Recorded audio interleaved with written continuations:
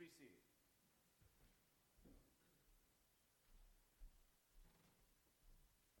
Good morning.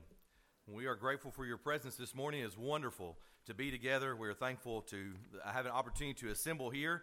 We had a little one in the middle of the night, woke up coughing some, and so when we left this morning, he was still in bed, but his mother was very sad about missing out today and the opportunity to not be able to be here with all of you and all of us together. And so we're certainly thankful for the chance that brings us here, for the opportunity to worship God. I'm feeling very thankful this morning, thankful to all those who led in the service, to Don for picking out the songs that he has to help us think about our Savior, for all those who led in the various ways. I'm also very thankful for, as Jerry said, for those who were here yesterday that helped make it where we could assemble this morning. We found out just this morning about one congregation down in Alabama who had pipes freeze and burst, and so they were having to adjust their services, but there was a chance that in the end we would not have an opportunity to be together here if it weren't for their work yesterday, so just very thankful for the chance to be here. Let me go ahead and invite you one more time to stay with us all day if you can. We know that many of you have family things that you may have to get to, maybe for lunch or things like that, but we will have a breakfast meal here in a few moments, pancakes and things for lunch, and then this afternoon we're going to come back at 1:30, and if you leave for lunch, and that's fine, I want to come back for service, we're going to have, if you have a bulletin in front of you and you've seen the titles of the lesson, we're going to have what we're calling the gospel story in scripture and in song. We're going to do a lot of singing, we're going to do a lot of scripture reading, and then at the end we'll have just a few short thoughts to kind of encourage us with the invitation as we do, but we'd love for you to be a part of that this afternoon. I do want to make mention here as well that next Sunday we hope that you plan to be here. It'll be our regular Sunday as well, with services and class and lunch. Next Sunday afternoon, we're going to have our yearly recap of things over the past year. It's something that I started doing, I guess the first year that I was here, maybe in the winter there of 2018 at the end of the year. But a lot of folks like it. I try to grab pictures from the year, things that we've done, talk about some numbers, maybe the baptisms we had, or even the sadness of those who have passed away from this congregation. But it's usually kind of fun, you might say, to kind of recap the year and think about what all we've done. So that'll be next Sunday afternoon, and we hope that you can be a part of that. You know, today is a great day, not just because it is a national holiday that celebrates family and giving, and it is the one day, I think, that our world pretty much stops as much as is possible. We have other holidays during the year, but many of you have to work on those holidays. If it's a Monday holiday or something like that, maybe you don't get off work, but this is the one holiday that usually our world and our country stops as much as possible. Today is a great day. Today is also a perfectly normal day, because like the other 51 days of this year, of this particular day that have come before this day, we assemble. We assemble here as saints, as family, as part of the family of God, to celebrate and to honor Jehovah God, the creator of all things, on his day, the first day of the week. There's no overlooking that this is a holiday. It is a time of year when many people are thinking about Jesus. We as people who strive to serve him, we as people who strive to be followers of Christ, we are thankful that people are thinking about Jesus. But the question to begin this morning is, what are they thinking?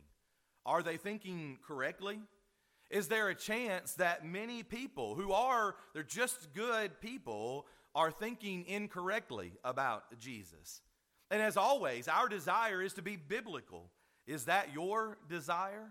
I hope it is. It's the desire of the congregation here. It's something that we strive for as the body of Christ here at Soddy. But could it be that we should think more than just a babe in a manger? Could it be that the Christmas story is filled with tradition, but on the other hand, we should think of our lives as being filled not with just tradition, but with Scripture? You know, one problem that we often have, and something I'd like for you to keep in your mind as we go through the lesson, and we're going to come back to it here in just a few moments, but one problem that we often have is that we read first century Scripture with 21st century glasses on, so to speak. We read first century things with 21st century lenses on. And I'm going to show you an example of that in just a moment. I'm indebted to my good friend, and many of you know the Farr family, but I'm indebted to David Farr.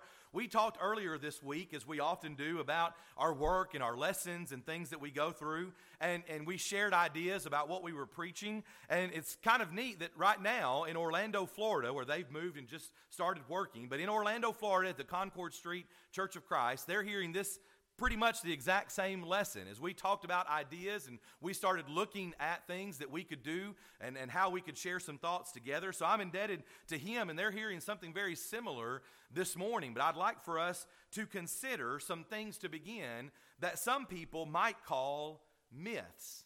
Now, I did this a few years ago about many that you know, about many of the myths. I had a questionnaire or some things that come up that you might consider, some things that are myths about what we commonly think of when it comes to this time of Christmas.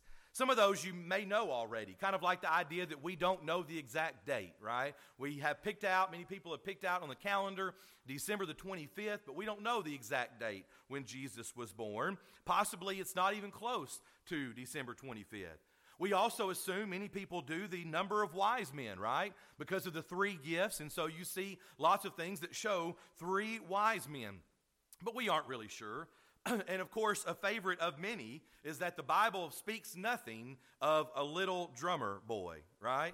And while that makes for an earworm of a song, I hope you don't start singing it in your head the rest of the day, but while that makes for a song that gets stuck in your head and that people often just kind of point out or make fun of, that's something that we are not told that actually happened. But let's examine a couple of more this morning. If you have your Bible, I'll invite you to open to Luke chapter 2. Luke chapter 2. We're going to look at a couple of different passages from Luke. But Luke chapter 2, of course, is a story that many turn to and read from because it is the story. No one's denying that the things that are written here are not true, but what is written here? You know the story, of course. David had mentioned that he remembers as a kid how vividly he remembers watching a movie of some sort where Mary and Joseph are trekking through the snow and they come across these mean innkeepers who yell at them and tell them to get out. And then after they settle, Mary gives birth and they laid him in a manger because there was no room in the inn. Well, a few things about this particular story that you might have heard or thought about before. First of all, let's deal with some tradition that deals with their travel. Can I suggest that it is possible that this was no midnight journey against a black sky and a bright star and maybe even the suggestion of it snowing? But more than likely, Joseph and Mary had been there for some time. This was not something that was unexpected that she was with child, right? This was not some miracle that all of a sudden her belly grew, almost like we think about things of Santa Claus, that something just changes in the blink of an eye. She had been with child. They had known what was coming. They also knew about the census, right? They're in Bethlehem for the counting of the people, the census. And so they had made plans, more than likely. Not this trek and, we better make it on time, as some of you might have in your life, driven to the hospital hoping not to deliver a baby on the side of the road, you know. No, this was not a 70-mile journey. No man plans to or takes his about to deliver wife and treks 70 miles just to make it on time. And so I think that the travel is one thing that we sometimes maybe can get confused about. A second tradition maybe deals with where they stayed. In Luke chapter 2, in verse number 7, and behold, an angel of the Lord stood before them. I'm down further. Verse 7, and she brought forth her firstborn son and wrapped him in swaddling cloths and laid him in a manger because there was no room for them in the inn. Now, the word that's here for inn, I'll spell this one for you, but it's Katalama. Katalama, maybe one of the best pronunciations I can give you. That's the word that's used here for inn. And I know that you know the context here in Luke chapter 2, right? But do you remember another place where this word is used? And that's found in Luke chapter 22. Luke chapter 22. Do you remember the context there? In that case, you already know it's chapter 22, so it's towards the end of Jesus' life. But in that particular context, Jesus takes some of his disciples and he sends them to secure or to make sure they can get into the Katalama, the upper room for the Last Supper. In Luke 22, he sends them to a similar place by the same word to secure this location for the Last Supper. These men are going where they're going are to say, as Jesus says there in Luke 22, where is the katalama, the inn or the upper room? Maybe a better way to translate it would be the guest room. They were going to go and say, where is the guest room? Not where is the hotel or where is the inn for me to stay, but where is the guest room? Now, there's one more word that we want to think about, and it's a different word that's used in Luke chapter 10. And this is Luke writing all of this, by the way. This is not some change in authors. But in Luke chapter 10, where Jesus gives the parable of the Good Samaritan, in Luke chapter 10 and verse 34, do you remember that the Good Samaritan takes the beaten man to a Pondahion? That's the word that's used there. You may see in your Bible, an inn. Now this man, this Good Samaritan, did not bring the beaten man to his guest room, to his house, but he took him to an inn, to a hotel, to a place where strangers might be. It's not the same word. So it's more than likely that people are looking at this, and I told you a moment ago to keep it in your memory, but this may be the spot where we have to remove our 21st century glasses or lenses, because what's the phrase that we hear? What's the phrase that we hear here from Luke chapter 2 and verse number 7? I know you can say it. There was no room in the inn. So what we picture are our modern day motels or hotels, I think, and we imagine down a long corridor of rooms. I found a fact that I couldn't actually verify, but it came to my mind and I had to look it up, that said that there are over 14,000 lodging units, whatever that means, 14,000 lodging units in Pigeon Forge, Tennessee. 14,000, all right? And I'm thinking, in our mind, that's what we think of, is a motel or a hotel with a long row of rooms. There was no room in the inn. So we hear no room in the inn, and we think that every place that they passed had a no vacancy sign that was glowing up right as they walked by it. But instead, maybe the better way to read it is from the text that literally means here at the end of verse number 7, there was not enough space. There is not enough room or space in whatever space they were in. And more than likely, the word that is used for in, or more likely the word that is used for in here is better meant to be guest house or guest room. So there was no room in the guest room. Which leads us to another misconception here, that Mary and Joseph had to stay in a barn or a stable with animals. Now, the typical scene, the scene that we typically think of when we think of a nativity scene, is one that probably never happened. Look at Luke 2, verse 7 again, if you have your Bible open there. Luke chapter 2 and verse 7. And she brought forth her firstborn son, wrapped him in swaddling cloths, and laid him in a manger, because there was no room for them in the inn. That's what it says. Period. That's all it says. Everything else you see in a nativity scene or a painting or whatever it might be is added. The hay and the animals, possibly, the snow, the little drummer boy, the wooden barn or the wooden manger, all of that is added because it's not there. Verse 7 is what we have about what took place. So here is Joseph not trying to find a place at a hotel, but it seems as if there is no room in the guest room. Now, there's a very interesting book, and I didn't have a chance to get a copy and read it for myself, but looking at some folks who have talked about it before, by a man named Kenneth Bailey, and it's entitled Jesus Through Middle Eastern Eyes. Kenneth Bailey, Jesus Through Middle Eastern Eyes. And in this book, he gives a possible floor plan for a typical home during this time. Most of the homes had one main room, a family room, where most activity would take place. All of you teenagers and people that like your privacy, right? You go in your room and you shut your door and you can ignore your family. That wasn't the way it worked, right? One main room where all the activities would sort of happen. In fact, what's interesting to consider is in Matthew chapter 5 and verse 15, you know the verse. when Jesus talks about letting your light so shine, do you remember what he says there exactly? It's possible that what Jesus meant when he talked about letting your light so shine, Matthew chapter 5 and verse 15, nor do they light a lamp and put it under a basket, but on a lampstand, and it gives light, where? To all who are in the house. So this is possibly what Jesus was referring to or meant when he said that we should let our light shine so that all in the house could see it. How could everyone in the house see the light? Except for that they're all basically probably gathered in one main room most of the time. And so then this makes perfect sense as Jesus says this here in Matthew 5 verse 15. Now, on the other hand, or on the other end of the house, the way these floor plans usually laid out was one main room, and then often there was a wall and a separate entrance, but that came into the katalama, the guest room.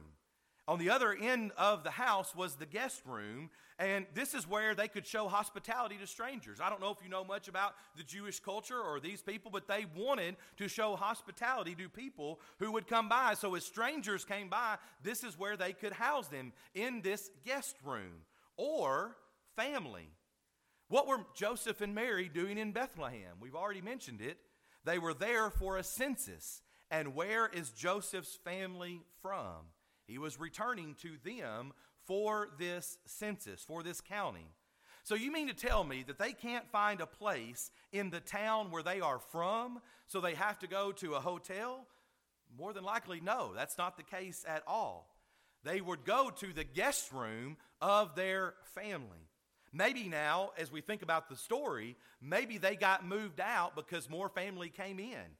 Or even the elderly part of the family came in, and they were going to be in the guest room. Or maybe they did come a little bit later, and there was family already in the guest room. And so they had to then go to another part of the house. Many of these houses also had, besides those two rooms, a lower level, maybe accessible by some steps right there, where the animals could come in. But they could be brought in at night. And these family places often had stone depressions, if you will, that were cut out maybe for the animals to eat. A manger.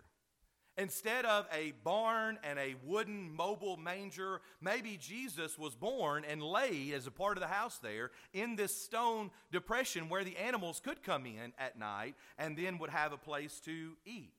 When he was born, there was no place to put him, so they put him in this stone depression or this manger. Isn't it interesting? Jesus, more than likely, wasn't born in a cave or in a stable or a barn of some sort in the middle of nowhere. And often we also put into this story a poor setting, right? That maybe they didn't have enough, and Jesus came from this lowly, humble, poor setting. But more than likely, they were at their home. Maybe not their home, but their ancestral home. And maybe there were so many people gathered in the house, they had no place to lay him, so they laid him in the manger.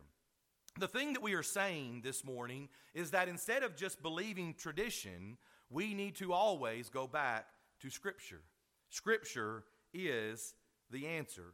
And what I'm hopefully pointing out to you this morning, and for us, for our thinking, is that we can get caught up in a lot of things during this season of the year, and many of them are simply not true.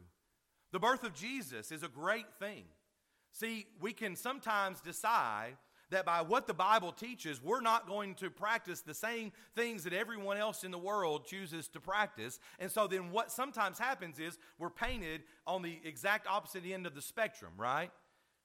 We do that a lot in our country. Republicans, Democrats, sports teams, whatever it might be. When it comes to any issue, you're either for it or against it, and you're on the opposite sides, and then you've just got to simply fight about it. Well, maybe one thing that happens is we say, we're not going to practice these things the way the world does. And so then they say, well, you don't believe that Jesus was born, or you don't like the fact about that, or you don't want to talk about it at all. You see, that's not true, because the birth of Jesus is a great thing. Matthew and Luke both take time to point out for us some of the details of his birth. And as Paul writes in Philippians chapter 2, he humbled himself. He did. He went through that. He came from glory and all the things that he could ever want or need or have. And he's not the same as us in that way, but he humbled himself. He did come to this earth in the flesh, and we are thankful that he did. Absolutely thankful that he came and he was born. But here's the point. The reason for the season is not Jesus. The reason for the season is sin. And that's a much darker picture than we usually want to feel this time of year or than people want to talk about. The reason for the season is not Jesus. The reason for the season is sin. It is because of my sin that he had to come to this earth. It is because of your sin that he had to come to this earth. And we are glad that he came. And we are thankful for the details that are recorded in the Bible for us to know. But we are not told to celebrate, and certainly not with so many errors that are not found in Scripture as many people choose to participate in. Let us remember that the reason that Jesus came to this earth is much darker, as we might say, much sadder. It is wonderful, and we are joyous and thankful that he came, and that the prophecies that are found in the Bible are fulfilled. But you've heard me say it before, that we are thankful that he died, that he hung on that cross. But if he didn't rise again, then we are still without hope. It's the resurrection that gives us that hope. So let's just keep going backwards. We are thankful that he came, but if he came and he didn't give his life, and if he didn't give his life and he didn't rise again, then the coming is worthless. In a sense, we're thankful he did, because here's the deal. His humanity brings humanity hope. And we are thankful for that. But we could also say it this way. The Christmas story is only important because of the Calvary story. That's what we should think about and celebrate and remember. It is his death that gives us reason to celebrate. It is his death that makes me whole. It is his death that he left instructions on how to remember and celebrate, even as we have already done in our services this morning. That is what we are truly thankful for, his death, his burial, and his resurrection. Because with those things in mind, we are able to have that hope. Yes, it also involved his coming, and his coming in the form of a human, him humbling himself. We should be thankful for that.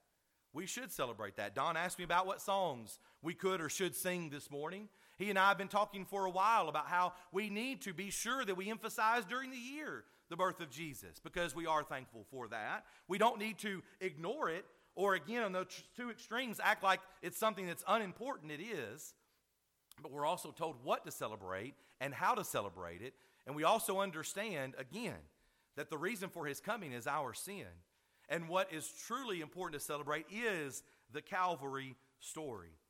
May I invite you this morning, if you would, to go ahead and put your Bible and notes down if you want to. If you want to get your psalm books out, if you're using a psalm book, that's fine if you want to use one.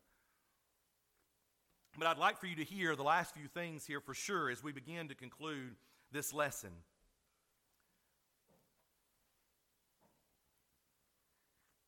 The point of this lesson is not the following, all right? I want you to hear me clearly.